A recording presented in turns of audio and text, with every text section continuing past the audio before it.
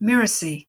Hello, I'm Cynthia Lamb, producer of Once Upon a Business, and today we're going to share a special episode.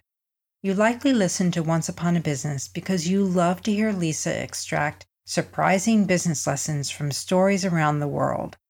That's why I thought you might be interested in a brand new show that just launched on the Miracy FM podcast network. It's called To Lead is Human, and it's hosted by our colleague, Sharon Richmond. Sharon is an executive coach who's been helping leaders cultivate a more humanistic style for more than 30 years. To give you a taste of the podcast, we're running an episode from that show right here in the Once Upon a Business feed. I chose this particular episode because Sharon's guest, Shalini, is powerfully transparent and astute. I've never heard anyone speak so persuasively about the power of emotional awareness to transform your life and business. I hope you're as inspired by this episode as I am. Enjoy.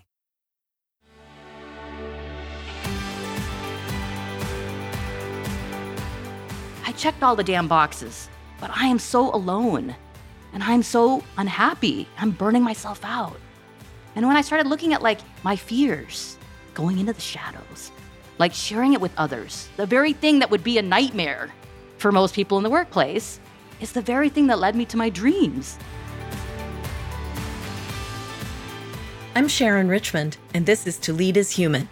For more than 30 years, I've run a business called Leading Large. I help C-level executives expand their impact, clarify their priorities, energize their organizations, and build cultures of accountability and respect. In this podcast, we help you envision how to supercharge your leadership by blending the art and science of leading with intention. I talk with top business leaders who exemplify the principles of leading large. They know that as leaders, the influence they have comes with an equal measure of responsibility. These leaders not only deliver stellar value to their customers, clients, and stakeholders, they prioritize building organizations that provide purpose, meaning, and a healthy environment for their employees. We learn from the challenges and successes they've experienced on their human journey. My guest today is Shalini Verma. Shalini was named to Crane Magazine's Tech 50 Top Technology Talent. She's a high-energy leader at Google, where she helps to bring products to life through the Global Developer Tools and Frameworks team, where she's won several awards. Shalini is an MIT-trained engineer with an MBA from Harvard Business School. She's had a rich and diverse career with management roles across functions from supply chain and procurement to product management to machine learning and developer tools. Shalini has described her own progress as taking roles that become more sublime, meaning they move from process to product to leadership. I was very excited to have Shalini come onto the show because she is such a passionate person about the self-awareness necessary for leaders to become excellent in what they're doing. And because she's so deeply committed to building an organization inside Google where her employees are fully engaged and feel really motivated. So as you listen to our conversation, here are a few topics I suggest you tune into. 1, what was happening that caused Shalini's great skid? And have you had an experience like that? The second thing is, how did she translate what she learned about herself and what she practiced with her family into day-to-day workplace conversations with her team members? And what was the impact that had on them? Welcome to the show, Shalini. Thanks for having me. I'm so excited to have our conversation today. So I was wondering if we could start with, Shalini, can you help our listeners understand a bit about your current role at Google and what your team does? Sure. So at Google, I lead teams of program managers, and we work with engineering, product management, UX teams to create and evolve developer tools and frameworks. So a lot of what we're doing is helping the developers of all the products we have at Google. You think about it, YouTube, search, maps, and we're creating and evolving tools that allow that development process to become faster, easier, higher quality. So that's my day job. But I would say a lot of what I do is really about bringing, in the leadership itself, high productive teams that create these great products. So that's a lot of the tools and techniques that I play with. That's great. I wonder if we can start. So, how would you describe yourself as a leader? Good question. I'd say someone that can live true to self more and more. So I don't have a different role. Like I'm the same character at home as I am at work, as I am with friends or family. And so a lot of the masks and facades have kind of diminished and dissolved over time. I would say I'm a leader that embraces like my whole self. So my emotional state, like I'm very comfortable being vulnerable. So I can be empathic for that reason. Self-awareness is a really big thing for me. So probably like empathic, kind of attuned leadership style to both myself first and then to those around me. That's probably the simplest way I would describe it. I can imagine that you weren't always like that. So can you tell us a little bit about your journey to being a leader? Yeah, sure. So I would say, most of my career, so I started out, I lived in 13 cities growing up all over the world between the US, the Middle East, India. So I was always moving from place to place. I'm a traditional Indian family, so education was a really big theme, really important. So I was always, from very early on, chasing the grade, like grades, getting good grades, and like whatever it took. So I'd work like crazy, working hard. And it was a traditional immigrant family, so hard work. So I checked all the boxes. Good Indian kid. I went to good schools, got good grades, got to a great college, got to Google, got to like the brand, got married, had kids, right? I was checking all these boxes. So it was, that was kind of my journey. And I would say that when I finally kind of crashed and burned completely was when about 7 years ago, ended up just totally crashing and burning. All the things I'd normally done, I came to Google where there's very accomplished, ambitious individuals. They're all rock stars like I was. So you're kind of a dime a dozen. And I hit rock bottom hard, really hard. And that's when I kind of realized, like when I looked in the reflection of who I was, when I hit rock bottom, I realized not only was I failing professionally at that point relative to those around me and what I'd been used to getting in terms of reward and recognition, but when I looked around, it's like I had no connection with my kids. I checked the boxes that a parent's supposed to do, enroll them in things and get them good food and blah, blah, blah. But I had no depth of connection. And when I would ask them about their days, I would get one of three words: okay, good, and fine. Anything more than that would be what they would think of as an interrogation, basically. And even though I was always reading books about child development and brain development and leadership development. So I had all a big brain of knowledge, nowhere to apply it because I couldn't even get the door to open. So it kind of started there where I was like, wow, I'm feeling not just professionally, but personally. So it was like my all-time like lowest point. And I basically then, when I started looking in the reflection, I was like, wow, I don't even like who I see. This isn't the person I want to be. That must have been a really hard moment. It was dark. It was really a dark moment for me where I realized that what is it that I'm chasing and for what? It really got me asking the questions. Ultimately, in hindsight, you never wish that on anyone, but in hindsight, that was the best thing that happened to me because I realized like I'd always chased the grade. I'd lost the connection with myself, with my kids, with my family, with others. And it was just this miserable grind to the bottom. So that's how I've always been. I was kind of this kick-ass, take names, get shit done kind of a leader, right? It's like badass, kind of like the facade of like, I'm tough. I can work really hard. I can, 100 hours a week or whatever. And I can do an extracurricular and be like the president of the club. And, it was always about those titles and working really hard around the clock. So it started there. And then it was really like, my first goal then at that point was like, I don't think I can do this professionally. I'm just going to coast, I guess, like kind of mull at the bottom of the list here. And let me see if I can lean into my kids. So it really kind of started with trying to experiment with, can I at least develop a connection? I know they're stressed. We just moved to California. So my, let's see, they were 7 and 9 at the time. My older one was just starting middle school. He was getting bullied. My younger one was so anxious, he was like vomiting every morning before school. And I was like, oh my God, they are super stressed and anxious. And for me, it was nothing. I'd moved a dozen times. So moving was no big deal. But I didn't realize for my family, it was a totally different story. And it wasn't even until that moment that I was like, wow, like I can't even help them. And so it was kind of there that I started experimenting with a bunch of things. I'm like, let me just see what I can try. And finally, the thing that kind of worked, that cracked the nut, was I started tucking them in. They didn't need to be tucked in. They're pretty old. 2 boys. I had 2 boys. But I started tucking them in. And someone I heard was Carolyn Mace, who's this medical intuitive. They can kind of read people's charges, she calls it, in their systems. So she was able to do things like she was working with all these like Harvard MDs where over the phone, she would say, this person has cancer. And they'd be like, no, this person's fine. We just did all the tests. 2 weeks later, they'd be diagnosed with cancer. And what she claimed was that she had this ability, she didn't know how, she had this gift to be able to read people's charges. And what she said from all of her work was that if you keep these charges, the emotional reactions, anger, sadness, fear, in your system, you don't release it. It will eventually turn into injury, illness, disease, which she was able to pick up on. And now we even know epigenetics. You pass it on multiple generations, this trauma or this charge. So I told my kids that. I was like, it doesn't have to be me. You can talk to your friends. You can go running. You can do yoga. You can talk to me if you want, but just find a way to release these things that happen to you during your day. So it kind of started there. And then it was just a series of experiments and play and trial and error, both in my personal life and in my professional life, that led to like so much learning and discovery. Yeah, I can hear the interweaving of the engineering and the business training all coming through in your experimentation description. So what was this like for you? What was this journey like?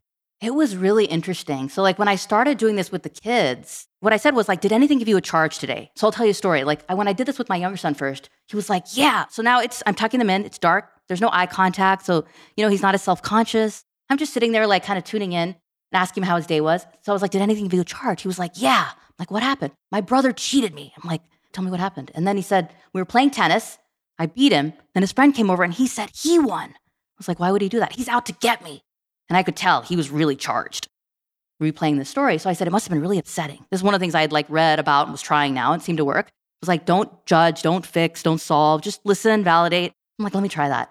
So, this was trial and error. I was trying these things. And so I'd say like, that must have been really upsetting. Yeah. That must have made you really angry. Yeah. I'm saying basically the same thing in different ways. And I could see the charge was coming down as he's venting. His voice is starting to calm. And then once he came back to center, I would say like, what were you feeling? Initially, it'd be like anger. I'm like, where'd you feel it? Everywhere. Then what I noticed over time was he would say, I feel the tips of my ears burning, or I feel a lump in the back of my throat, or I have a knot in the bottom of my stomach on the left side, really specific. And then they would say things like, I feel dishonored or humiliated or, angry, or what. They would be able to label the emotion much more clearly. And then they would even start doing things like he'd come home and say, Mom, I have a knot in my stomach. I must be stressed about something. I'm going to go sit down and meditate. So then we started releasing, and I was telling stories to them as ways to give examples, and I was releasing these charges. And we started seeing patterns, not just in other people, but in ourselves. So one thing that we started to do was when we come back to center, and I could start telling when they were back to center, then I would ask the question about and be able to reflect back on the emotion and sensation. Then we would play this game we called Sherlock Holmes, which is like, what do you think was going on for the other person to make them do that thing to you? So I did this with him for his brother. I was like, use your imagination, suspend your disbelief. And is there any other reason you could think of in your wildest imagination that he would do something like that? So he's thinking, he's like, well, it would be embarrassing if my little brother beat me.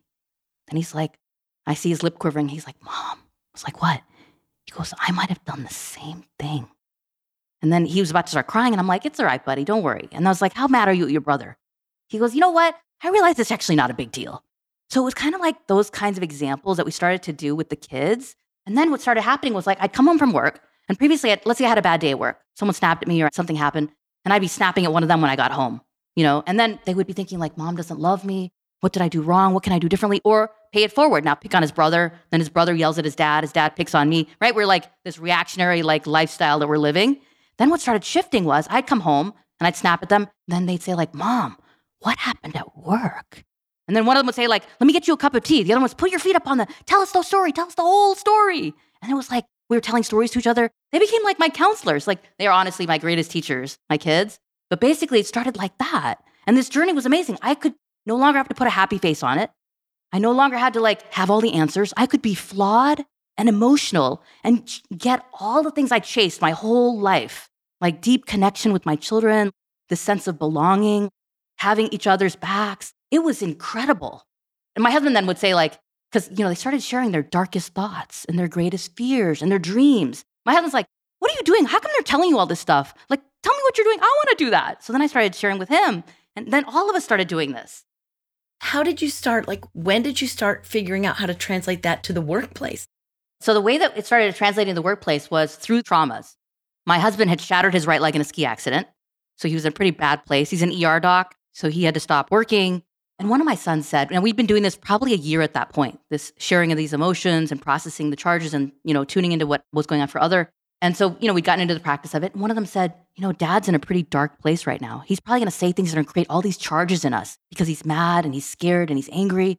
What if the three of us kind of huddle and like release our charges so we can be clear for Dad because he really needs us right now? I was like, wow, let's try that. So we started doing that. I was sharing that with my staff at Google. And one of them was like, wow, I wish we could do that here. I was like, why can't we? Let's try it. So that's how we started kind of all these little experiments in the workplace. So this, on the face of it, Shalini, does not sound like the kind of thing that a bunch of engineers would really be necessarily open to. So maybe just for our listeners, kind of help people envision this picture of these engineers that you work with and these folks at this high-powered, high-achieving organization. What was that? How do you think that happened? I would be very open about speaking about things that were bugging me or that I was stressed about or that were challenging. And I would share experiments. And when they'd fail, I'd share the fails. And so it was like through kind of example of just then my team started to do those things. And then they started to feel safer. And then their creativity and productivity was rising without actually focusing on the work. And so people started to see that and were like, more people wanted to join my team. Then even HR was like, what are you doing? Like, why is everyone so happy, on your team? So then they started tuning in. They asked me to teach classes and do podcasts and workshops or whatever. So then more people started hearing about it and trying things. It's a little bit contagious. And, my intent always, and it's become more clear to me over time is not to go out there and rescue and fix and impose. But really it's I just keep working on myself. And there's something about that. It's now more than ever, I hear people saying wow, whatever you have, I want, and the way you are with your team, how much you seem to be enjoying your work, how fulfilling, full of life you appear to be. So I want that. So people come for different reasons. Sometimes they're wow, her team is really productive. They're adding a lot of value. Whatever they're doing, I want more of. Other people are she's rising. She's getting promoted. She's getting really great reviews. People like working with her. She's getting all the strategic projects. I want to do that. So it's everyone had different motivations. But it wasn't me going out there and pitching it. I did that forever. That has impact. But a fraction of when I just stopped all of the trying to impress and impose, and instead just worked on myself. And everything else just started to flow totally naturally from that. It sounds like a really deep dive into self-awareness that maybe you weren't even aware you were starting to take. It's very much like that. I mean, it was it's so funny too, because, as I continue down this path, I keep looking in the rearview mirror because I'm just kind of trusting what's coming up for my intuition, my instincts. And as I clear what I call these transducers that used to be caked in mud, all these sensors on our bodies that are picking up signals, as I kept clearing them with all these different tools and techniques, I realized I could trust and honor more and more my intuition. So I don't actually know. I don't always have a plan. I don't prepare a whole lot. It's more about, I've moved from how I used to operate, which I would characterize in Reinventing Organizations talks about this, predict and control, to sense and respond. So I don't have to carry a lot of baggage and do a lot of preparing. I just clear the instrument and then just kind of be receptive to what wants to happen in this moment. And it's such a much freeing way to live. So essentially it's like that. It's always looking back in the rearview mirror to realize the gifts and the beauty of the journey that I'm on. And then using those experiments that happenstance, when I trusted my intuition, I didn't even know what I was doing in the moment. But then when I look back, I'm whoa, let me try that again. And that's how I was really discovering more of these experiments. That's really, really fascinating and really inspiring. I'm trying to put myself in the mindset of listeners who might not yet have had that self-awareness journey. And I'm thinking about the ways that ego can color and then really cover up a person in how they lead. And I wonder if maybe you have any reflections about that stage of your leadership. What was that more? And is it fair to call it more ego-driven leadership? Or is that not quite the right way to say it? In my case, I think that's true probably for everyone. The way I like to characterize it is, for me, most perfectly described by the Enneagram, which is a tool I think you're familiar with, a personality test, essentially. But it's a pretty powerful tool for kind of understanding the underlying why we think, feel, and do certain things, the underlying motivations and triggers. So I think I would probably characterize it as a more, definitely, I guess you could characterize it as ego-driven, but it's as opposed to my higher self, it's my worst self, if you want to characterize it that way. The ego is not necessarily a bad thing, but you want it to be I almost think of it I want to be leading with heart, and I want the mind or the ego to be in service of the heart. I don't want to be leading with my mind and my ego, and the heart's kind of left behind, which is how I used to operate. I would just shut down my heart, no emotion. I got to get stuff done, and so let's get stuff done. And I'd be a great planner, organizer, my mind is really sharp mind, getting stuff done. But what started really shifting for me in my leadership style was realizing the power and the value of acknowledging these emotions and realizing these sensations. And then over time, as I was clearing it, the superpowers that lie in our bodies that we can use to have far greater intelligence than anything my mind could come up with in its wildest dreams. And so it was really that journey for me in terms of like how I was operating. But, I would say that it was ego driven initially. And it was very motivated by these fears and insecurities that came from trauma, that my previous experiences, my previous trauma, my wiring. And it was really like either replaying those storylines, those autonomic responses that came in, or reacting to something that came up. And like a lot of it for a type 3, I'm a type 3 in the Enneagram. It's all about the facade of being successful, accomplished, reward, and recognition. So I would put out so much energy to maintain the facade of the image and how I looked and what I accomplished and what people thought of me. And if they didn't think well of me, or I perceived they didn't think well of me, I would go to great ends to like try to change that. I'd work all night. I'd go crazy. That would be my response, my fear response, my stress response. And what I started discovering over time was as I healed and as I cleared, then I could start honoring what was coming up and be able to embrace those things and realize those are my shadows. And as I moved through those, what I realized every single time, like when I honored so even now, my ego is not gone. I mean, I need it, but it's taken a bit of a back seat, I would say. And it still comes up. I lose my temper. I get angry. I like frustrated, and I honor exactly what comes up. I don't hold back at all. And what I then do is I look back. What was it that triggered me? What's it showing me? Like, what's the reflection that I need to like see? What's the trauma that I haven't healed? Like, is there a wound or something that I need to look at? So that's a little, I don't know if that answers your question. That's a little bit how I think of, processing it with respect to the ego. Yeah, no, I think it's a great description. And I particularly really like the image of leading with your heart and having the mind and the intellect and the ego support that, as opposed to the other way around, which just seems really powerful.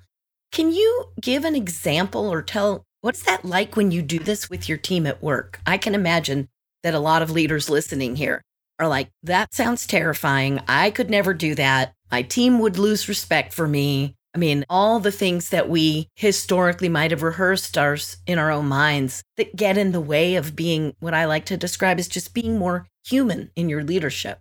I wasn't super comfortable with emotion in the workplace when I started, but I would say, let's do a check-in. And Enneagram Prison Project does this in the prisons that I was working with them through. And they had this thing from Conscious Leadership about, are you above, below, or on the line? Your presence, how much presence do you have? And so I started there. I said, hey guys, I shared a little video of like, what is this? What does it mean to be above or below on the line? And I just said, no obligation, but just share with me, where are you, above or below or on the line? And then if you want to share what's going on in your life, you can. And what was so interesting, just seeing people dip their toe in the water and try stuff. And one guy like totally went out on a limb and he was like, my parents' home just burned down in the fires. My parents are in a really dark place. And he said, they've been in a dark place for the last year, but we're coming up on the anniversary. And they just decided about, 1 year since their house burned down. But they just decided that they're going to start a whole new chapter and they're not going to rebuild their home. They're just going to move somewhere else. And you could just see his face like light up when he was saying this. And then the next person, it was almost like contagious. Next person's like sharing something going on with their son who was autistic. The third was like, my father is about to die and like, here's what's going on. Now, this is not a normal staff meeting. I've never had a staff meeting like that. But it started out, and it doesn't always go like that. Like other teams I've had, people aren't as comfortable and they'll just share a little bit.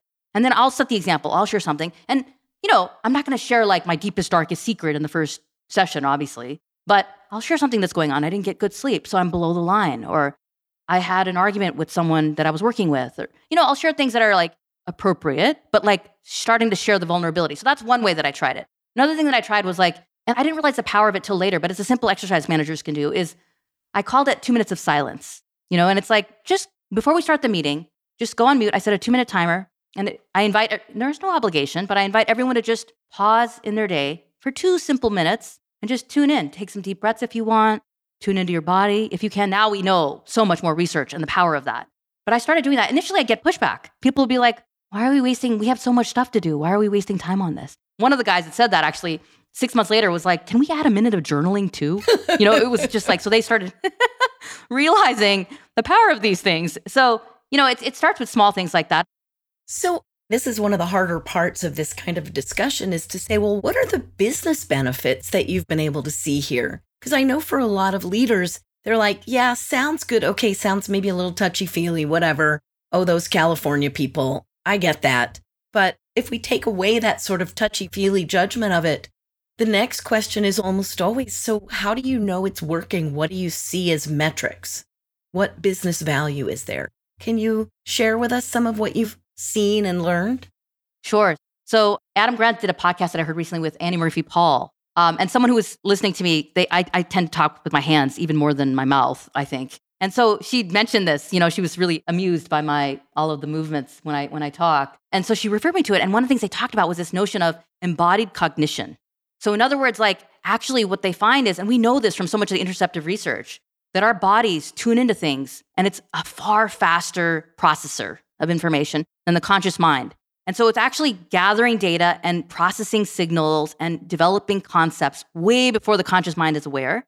And I'll share a bit of research with you around some proof around that. But basically, abstract thought, critical thinking actually happens in the body before it happens in the mind. So what's happening is when you're actually, they did tons of research around this where they found that people that were moving would actually be able to do better on tests. Like they even did with kids, like the GRE, I think is the test they did. But they found critical thinking, the ability to comprehend abstract thoughts or, complex concepts was higher when people actually moved. And what happens is they found that even fidgeting was actually the body's way of processing information before it became conscious. And they called it gestural foreshadowing. I'm like, wow, that's a lot sexier than fidgeting. So the research that they mentioned in this book, and that I actually reached out to the researcher coincidentally, well before I read this book, was Sarah Garfinkel at the University of College London. And this research study that she did, so it was an article that I read a year ago called Listening to Your Heart Might Be the Key to Conquering Anxiety. And I'll summarize in a nutshell the research. So basically, we've always assumed that the way things work is you see the snake, you get scared, your heart starts racing. It turns out, thanks to this body of research, the way it actually works is you see the snake, your heart starts racing, and then you get scared. The conscious mind is the last to know. And our bodies have millions of sensors in our guts, in our hearts, in our skin that are picking up millions of data points, processing it. And the question is, can you access that? And the way I like to think about it, it's like we have these transducers. So there are all these transducers. And if they're caked in mud from trauma and experiences, the signals aren't going to be as clean, but you're still going to get more data if you're tuning into it. And then all these techniques we talked about, even this bedtime routine I talked about, are ways to clear these transducers from the caked mud that's in them.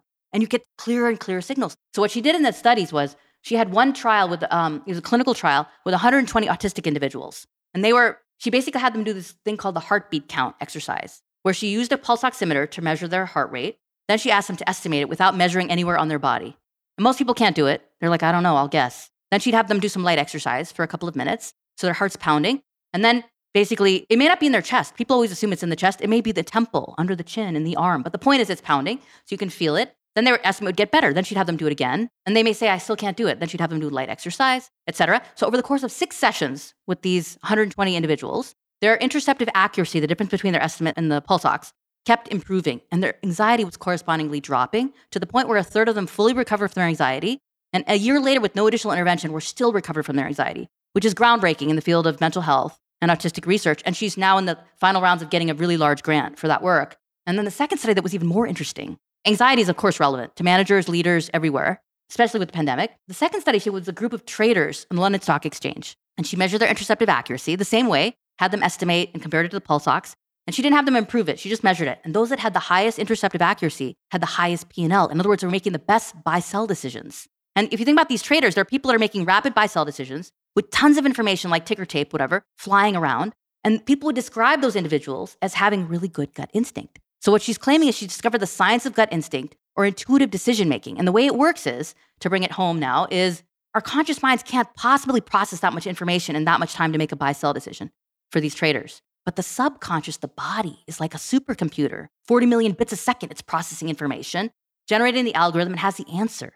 For the first time that I've seen it, and all the time I've been playing around with this in the workplace and at home, there's a direct connection between self-awareness or mindfulness, whatever you want to call it, tuning into your body, breathing, like some of the meditative mindfulness techniques, and reduction of anxiety, increase of empathy, improvement of business decision-making skills, and P&L with a metric measurement, a process to improve it, and clinical research to back it up. So when I shared this with the company, everyone I share it to is like, oh my gosh, when do we get started? Like, how do we do this? Because you think about leaders, as you're having, you rise, your scope's growing, you've got to make more decisions with more information and less time. So those that do this well, our guess is, we're going to start testing for this, is that they have high interoceptive accuracy. But now we can train people to do that. So in terms of back to your question, what business metrics did I see improving? When I have people start, and I even tried this actually as recent as yesterday, I ran a session with a group of engineers where they wanted to experiment with some of this stuff. They'd heard a little bit about it. They wanted to improve the insights that they're gaining in the team. How do you improve insights? How do you have better decisions in an organization? Now, most organizations, like Gary Klein's is cognitive psychologist, who I recently listened to, fascinating stuff. He talks about a lot of companies, you want to reduce errors, increase insights. But a lot of companies focus on reducing the errors. And so you lose innovation, creativity, because you're so focused, you're risk averse, you're so focused. But really what you want is, you want to increase the number of insights also. And how do you do that? And so when I tried this exercise, I had these engineers, I am like, okay, are you guys willing to try something? So I want you to jump around for a couple of minutes, come back, and then tune into your body, and we'll do a body scan. And then we sat down, they started having a conversation. And then what I started noticing, and the engineering director that I was leading this for noticed this too, suddenly they were sharing things like, one guy said, when I get really stressed out, how am I going to use these tools? Suddenly they were having this conversation amongst themselves and getting vulnerable and sharing and like tuning in. I was like, whoa, can you see the difference in the tone? And then the insights they were getting around the business problems then was increasing. So what I've noticed is the insights go up, there's better decision-making, there's greater productivity, there's more creativity, well-being. Now, if you think about, if you want really productive, creative individuals and they're stressed out and they're anxious, they're in fight or flight more often. You're losing cognitive function. They're going to be more reactive. They're going to make bad decisions. They're going to fight. There's going to be more conflicts, more personnel issues, more sick days. So you get tons of very concrete benefits. And we know this from so much of the research now, that if you can reduce anxiety and you can improve insights or decision-making, that's totally relevant to the business.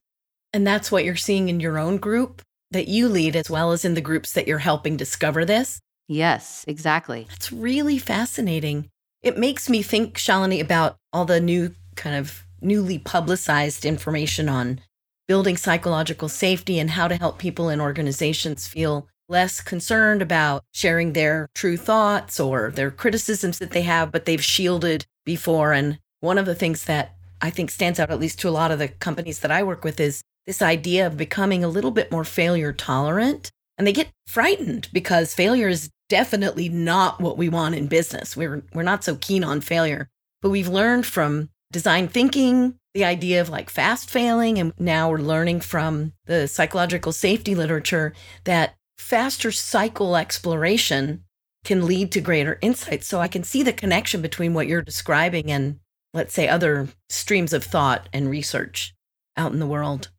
It's actually I'm so glad you brought that up. There's a book that I read, Creativity Inc. I think it was the founder of, or the president of Disney and Pixar Animations wrote this, Ed Catmull. One of the things he talked about was the way he started generating more blockbusters. That's what his book was all about, was creating this feedback loop. Now, it sounds pretty basic, but what he discovered in there that I've taken into the workplace and really found useful was this fear of failure and feedback. Now, here's the thing, he noticed a couple of really interesting things. One is, so they were critiquing the film. But what happened is, for these filmmakers, that's like calling their baby ugly. They don't want to hear critiques about their film.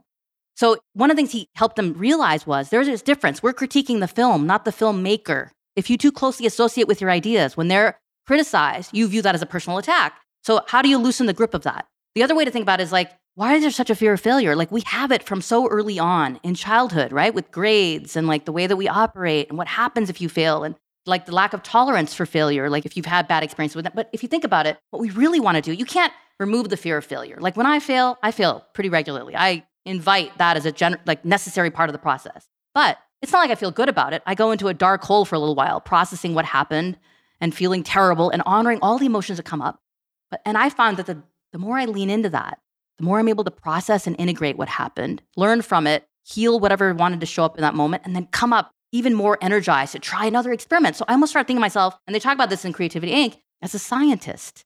You want to have a hypothesis, run a set of experiments. If and when they fail, it's just more data. You can reform your hypothesis, run a new set of experiments. When he talked about think about learning how to ride a bike. Okay, this is actually really interesting. When you learn to ride a bike, you don't tell a kid twist your right ankle and then move your right foot and blah, blah, blah. How do they learn? They fall down, they get up, they implicitly learn. And if you look at neurotrauma, so there's a woman, Lise Worthen-Chaudhuri at Ohio State University, dancer who became a professor of physical rehab. And if you look at all the latest in neurotrauma, spinal cord injury, one of the things they discovered in that was that when people start moving in ways that get them to flow states, like dance form, like you're listening to music, you may notice this, or people start moving and you can get them into these flow states where the body is moving in ways that you could never explicitly instruct. It's almost like the body has an intelligence of its own. And what they found in neurotrauma was they were getting far greater healing in these patients that had spinal cord injury and strokes and so on, like nerve damage, when they were getting into these flow states and moving of their own accord. Implicit learning instead of explicit instruction. The most complex tasks are far better learned implicitly than explicitly instructed. And this, I think, is very true in leadership. And this is something that I bring into the workplace, which is if we can get people to start tuning into their own intuition, their insight, getting them into safe flow states, they will have the greatest development, learning, healing than anything I could ever instruct from the outside. So think about this. As a manager, this is so empowering. I don't have to have all the answers, just like a parent. Same analogy. I suddenly become the catalyst.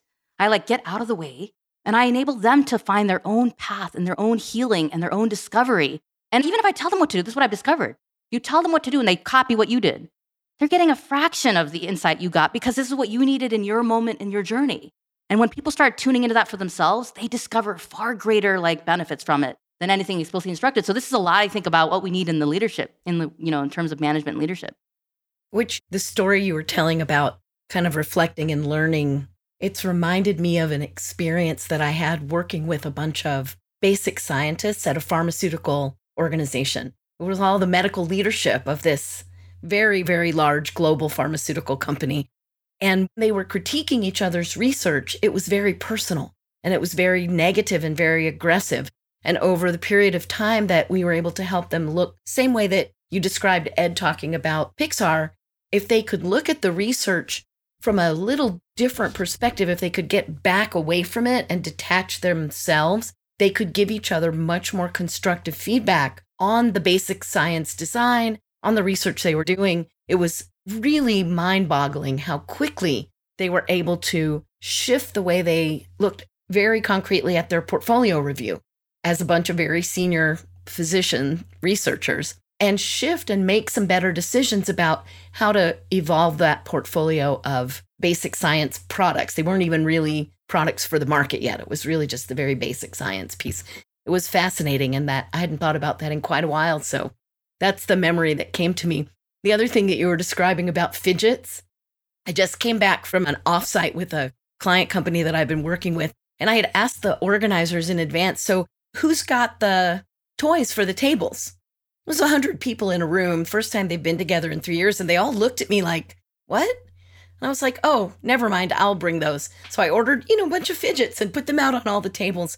And this meeting, I'm not saying the fidgets are the reason, but the difference between putting the fidgets out on the table and the level of conversation engagement, not for everybody, but for a lot of people, was very much more engaging. So I'm a big fan of that physicality and including movement, even if it's really small movement in business meetings where there are a lot of decisions that need to be made. Just that small thing of a spinner or something stretchy that you can pull on, it just does seem to have a really liberating effect on how people think and what they're willing to talk about. So yeah, two great memories that popped to mind as you were describing this. So just to go way back into sort of the focus, the title of this podcast is To Lead is Human. And I'm wondering, what does this mean to you personally as a leader? What a good question. I think a lot of it is about connecting in our humanity and realizing how much common ground, like in our hopes, our fears, our dreams that all of us have. So a lot of it for me has been so much of a focus on the facade and what's on the surface. How much do I make? And what's my title? And what's my grade? And how well am I doing? And am I better than you? And all these things that we might characterize as ego-driven, like you talked about, on the surface. And we can even fight about those things. That's where there's scarcity. Only one person gets the title role. Everyone else loses, right? This win-lose kind of situation. What I started discovering as I was healing these traumas or clearing these charges or practicing these techniques, tapping into my intuition, what started naturally happening was my fears were diminishing, my insecurities were diminishing. What I projected on other people was diminishing. Now I could suddenly hear them. I could relate to them. I could find empathy because I had it for myself first. And so inevitably, you start seeing people as reflections of yourself. I remember feeling bad like that at some moment, even now in my life. So suddenly it's I just felt my heart open more and connect with other people. It's it takes away a lot of the layers and the masks that we often wear. And it just allows for a connection. Something that I started playing around with recently was, what if we could get people to tap into this interoceptive research that is so well established now that we know if you just tune into your body, move like the fidgets you talked about, start tapping into that intuition and increasing the insights, then it's one, we can get to deeper, more systemic issues and opportunities. And two, can we create a space where we start to honor that? Maybe suspend our disbelief, maybe just an experiment to entertain other perspectives. My theory of what I started seeing is there's a lot more common ground when you start getting 1 or 2 levels below the surface in terms of what we have in common, in terms of how we're feeling, like we're all in the same boat, we're in this together. So the thing that we're doing now, for example, is maybe we can loosen the grip of the outcome and getting it exactly right so everyone's happy with it. Because if you believe it's a culture of experimentation, iteration, and learning, then it's just a simple data point in a point in time. It's not the end-all, be-all description of who we are, what we are. And instead, what if we could go through this journey feeling a little more connected to each other and understanding other perspectives and feeling like we're not alone? Like, that would be progress. But that's really like what I think when I think, what does it mean to lead? To lead is to be human. Is really like, how do we start bringing this into the day-to-day and bringing the fact that we're all human, we're all connected in terms of like the simplest of things, right? We want to feel safe, loved, and enough. Ultimately, everything we're doing, our egos and our, everything that we're doing is in an effort to get these 3 things. The other thing that comes in my mind that I wanted to share was, so I've injured every joint in my body, either in a ski accident or a car accident or knees, necks, back, like you name it, I've injured it. So as I was getting older, I was having more and more pain. And one physical therapist that I work with actually introduced these yoga balls to me, which is basically like a self-massage. I would find the knots in my body. And the thing that was so powerful for me was the fact that there's fascia. I learned about the fascia, and it connects our whole bodies. And it's like, so I could have pain in my neck because of a knot in my calf, and it's pulling on all the fascias, pulling.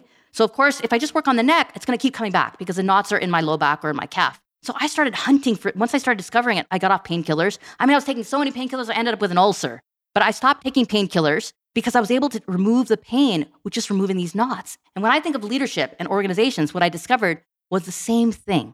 If you go to the sources of pain and suffering in an organization and you don't run from it, you don't I don't want your best to make them brighter. That's what every leadership development program is all about. I want your worst. Give me your troublemakers, your misfits. There's a song that's coming up. But give me the folks that are causing the most toxicity and pain. And I've seen this, witness this for myself.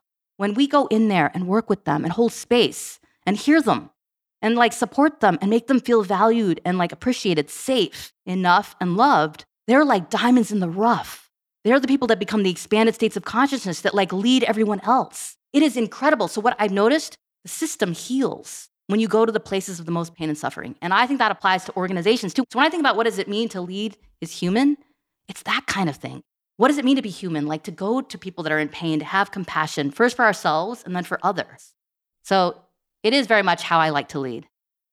Yeah, I can tell. And it seems like it's really been working for you, not just in your own groups, but so much so that, your job is not to be a trainer over there, but it seems like a lot of other leaders have been coming to you and asking, can you help this happen in my group too? So it brings me to maybe a good place to wrap up. And that is, I do know from our prior conversations that you are very passionate about leadership. But I did, as I was getting ready for our conversation today, I read that at one time you co-developed a program called Awakened Leadership. So in wrapping up, whether it's from that program or something else, if we have a listener who wants to know, okay, I might buy this, I'm ready to experiment a little, what could I try first? Where would you suggest people start if they want to also build workplaces that are more fully human? It all starts with self. I think the greatest learning for me is that all of the progress I've made as a leader, which has been exponential over the last few years as I focused on myself. So the first place I start, cut yourself some slack. We're so hard on ourselves, you might do, there's a great book, Untethered Soul talks about this, but it's if you were to think of the way we talk to ourselves and embody that as a roommate, how would you speak to your roommate? You would never say the kind of things we say to ourselves. And it's how would you speak to a child or a little brother or sister? You would never say the kind of things we say to ourselves. So it's I think the first place to start is just, give yourself a break. There's so much beauty and there's so much intelligence. And any view that varies from that is because of the charges and the lenses and the layers. And as we start to heal that, you will see the magnificence that lies within. And then that naturally will start to shine. Your vibrational frequency will rise. People will be drawn to you. The things that you want will resonate. The signals you pick up are going to be more resonant to the people around you. So you naturally become an instrument, a vehicle for creating safe spaces and leading. There's nothing to actually consciously do at that point. It's just to be. What a lovely place to end our conversation. So Shalini, where can listeners find out more about you and the work you're doing in this arena? There is a LinkedIn profile. So I welcome messages, ideas, insights. If people try things, I'd love to hear about it. I've been getting thousands of messages. So it's just people who are starting to explore and experiment. So I would love that. So if they just search for my name, Shalini Verma, SHALINI-VERMA, they can find me. Thank you so much. I love what you're doing. Please keep listening as I share some next steps you can take on your own leadership journey.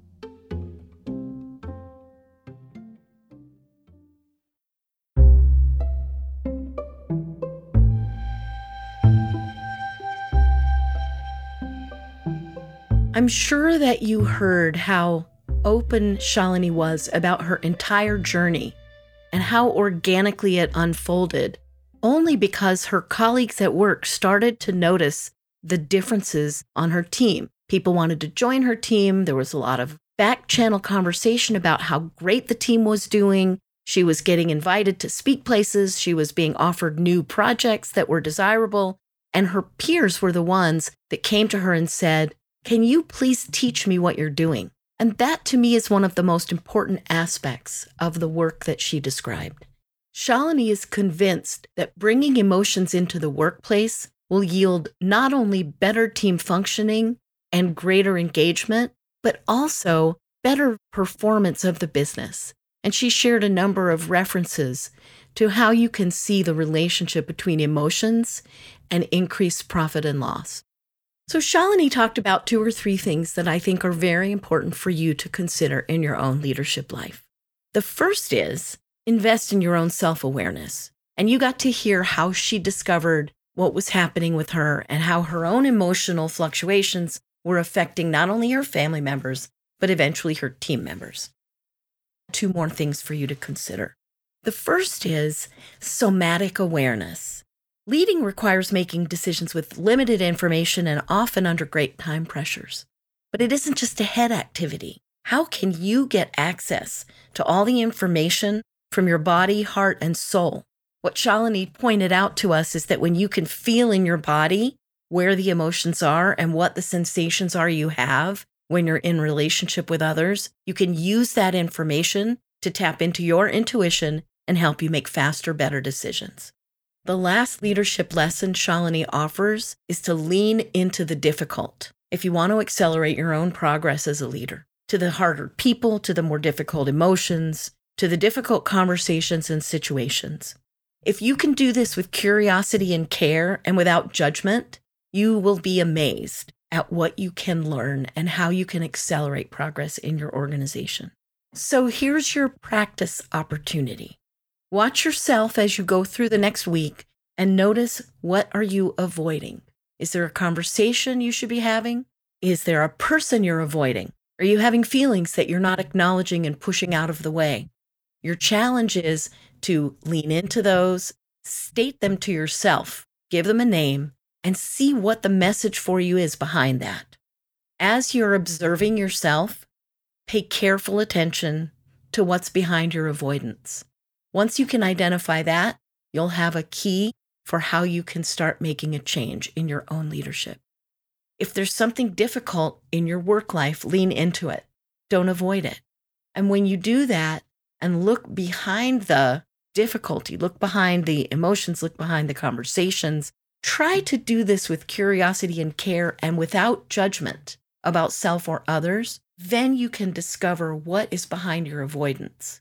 Anytime you as a leader can take a faster action with more confidence, you're on a better track.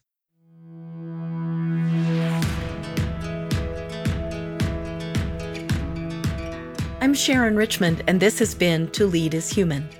You can find out more about me at leadinglarge.com. That's LEADING large.com. To Lead is Human is part of the Mirasee FM podcast network, which also includes such shows as Soul Savvy Business and Making It. This episode was produced by Cynthia Lamb. Jeff Govertson assembled the episode. Our executive producer is Danny Eny, and post-production was provided by Post Office Sound. So you don't miss any upcoming episodes, please follow us on Apple Podcasts, Spotify, or wherever you're listening right now. And if you like the show, please star us and give us a review, and tell your colleagues about us as well. It really does help out. Thanks so much for listening, and we'll see you next time on To Lead is Human.